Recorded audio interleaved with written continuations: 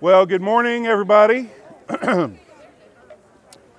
Thank you all for coming out. I was telling Randall I really appreciate Campus Life inviting me to do the last one of these so that I can have the last word instead of having the president do the last one. We kind of reversed roles a little bit.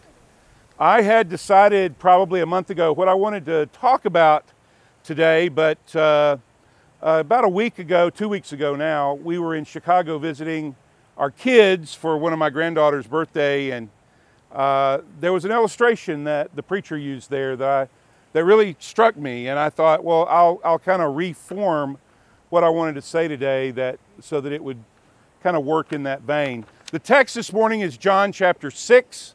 I think we all know John chapter 6 quite well. It begins with the feeding of the 5,000, this amazing miracle, and there's some discussion about whether Jesus intended the apostles to feed the 5,000 and got just really frustrated and he did it. But nevertheless, it was this great miracle that he does. But he sees the hearts of the people there, and he knows that they're like, hey, this is a pretty good gig. Maybe we make this guy king and we won't ever have to work again. We'll just have food forever. And he realizes this, and so the word says that he moves away to a mountainside before they have a chance to do that. Of course, the apostles then get in a boat. They start going across Galilee towards Capernaum. And the next vignette in that chapter is another story that we know oh so well, which is Jesus coming to them walking on the water. Then they get across the other side, and that's where I want us to pick up the text. So bear with me as I read a little bit here. When they found him on the other side of the lake, they asked him, Rabbi, when did you get here? Apparently they saw the apostles head over, but they didn't see him head over. And so they came around the lake and they found him over there. When did you get here? And Jesus answered, very truly I tell you, you are looking for me not because you saw the signs, but because you ate the loaves and had your fill. Do not work for food that spoils, but for food that endures to eternal life, which the Son of Man will give you, for him God the Father has placed his seal of approval. They asked him, what must we do? What do we have to do? What work does God require? And Jesus answered, the work of God is this, to believe the one he has sent. So they asked him, what sign then will you give that we may see and believe you? What will you do? Our ancestors ate manna in the wilderness, as it is written, he gave them bread from heaven. Now, keep in mind, like yesterday, they saw him feed 5,000 people miraculously. So they're not asking for a miracle, they're asking for a sign from God, like fire coming down from heaven to consume an offering on an altar, or a dove descending from heaven and resting above Jesus' head. They want a sign from heaven. The sign that they would prefer is something that they could eat, right? Our fathers, God gave our fathers manna. Hey, you suppose you could convince God to produce some manna for us right now? Jesus said to them, very truly, I tell you, it is not Moses who has given you the bread from heaven, but it's my Father who gives you the true bread from heaven. For the bread of God is the bread that comes down from heaven and gives life to the world. Sir, they said, always give us this bread. Then Jesus declared, I am the bread of life. Whoever comes to me will never go hungry. Whoever believes in me will never be thirsty. But I told you, you have seen me, and still you do not believe. I am the bread of life. These I am statements that Jesus makes in the book of John are amazing. This is the first one you come to. I am the bread of life. So how many of you guys know about Hasbro's The Game of Life?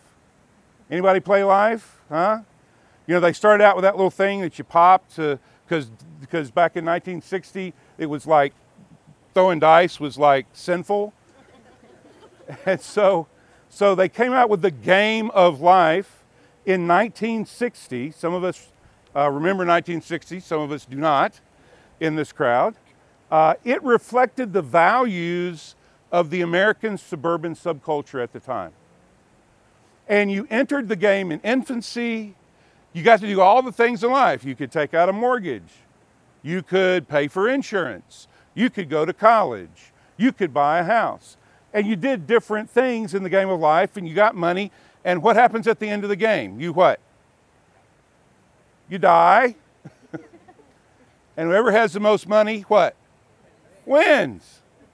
What amazing game. The game of life. Hasbro's game of life. Well, there was a lot of criticism of that game as we progressed from the 60s, the 70s, 80s, we get into the 2000s. People are like, this is not a real good, accurate representation of the world we live in now. And so in 2007, Hasbro decided to completely revamp the game.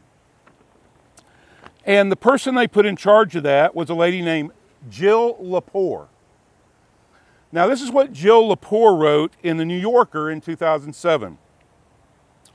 The redesign team always had a hard time addressing the fundamental criticism of the game.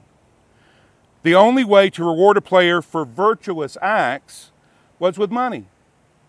Save an endangered species, collect $200,000. Solution to pollution, collect $250,000.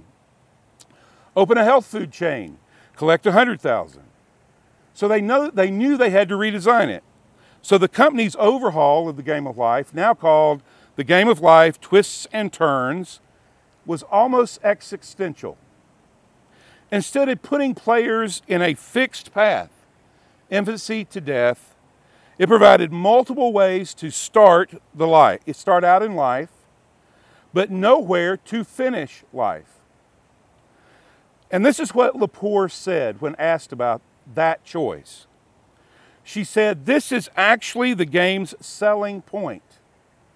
It has no goal because life itself is aimless." The popularity of the game is because it has no goal and it reflects the aimlessness of life. Now, this is not a new concept, is it, friends? Who said vanity, vanity, all is vanity? A striving after the wind.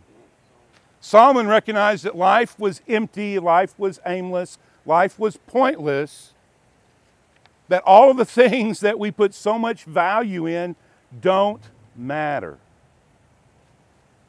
And in those quiet moments when I'm by myself, I recognize that. I recognize that for myself. My family jokes that has sort of kidded me throughout my life that Kent won't even try anything unless he believes he can be the best at it. I am incredibly goal-oriented. Goals mean a lot to me. I have spent my life achieving things. And I can confess, and it's not pretty, but sometimes that achievement competes with God for my identity. And I suspect there are things that you hold dearly that also compete with God for your identity. For me, it's achievement, it's goals. For someone else, it might be their family. For someone else, it might be their citizenship as an American or their political affiliation because of that. We all struggle with things that compete for our identity. What Jesus is telling these people in John 6 is your identity. You must find your identity in the one that God sent to earth. I am the bread of life, he says. I am the solution for all of your longings. Wealth, influence, recognition, achievement. He is the answer. He is the only answer for our insatiable hunger and our constant thirst for more and more and more. So what do we do with that with our work? You know, Randall sent an email out saying, well, I'm going to frame this semester for us. So on the 17th, new students are going to arrive on our campus.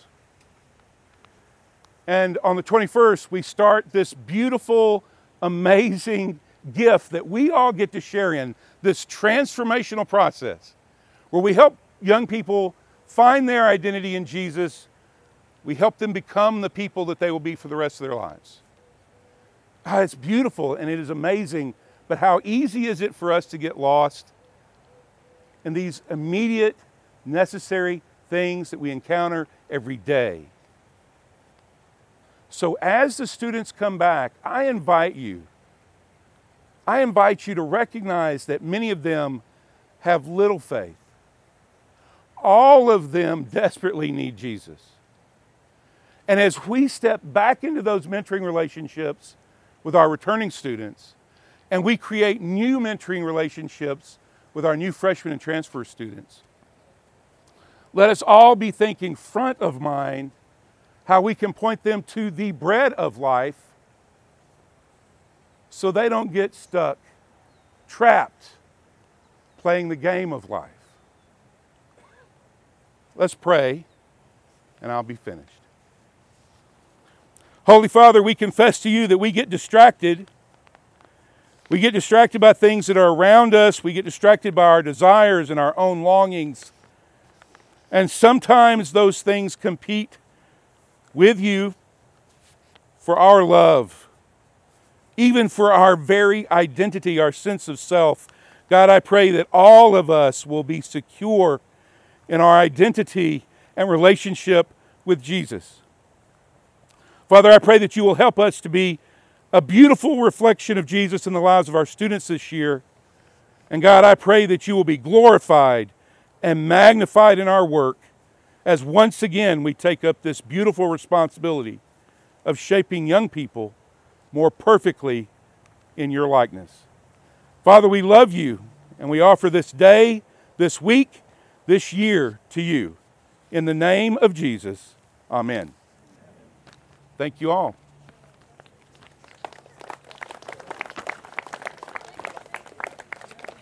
Thanks for listening to LCU's podcast. For more content like this, go to lcu.edu.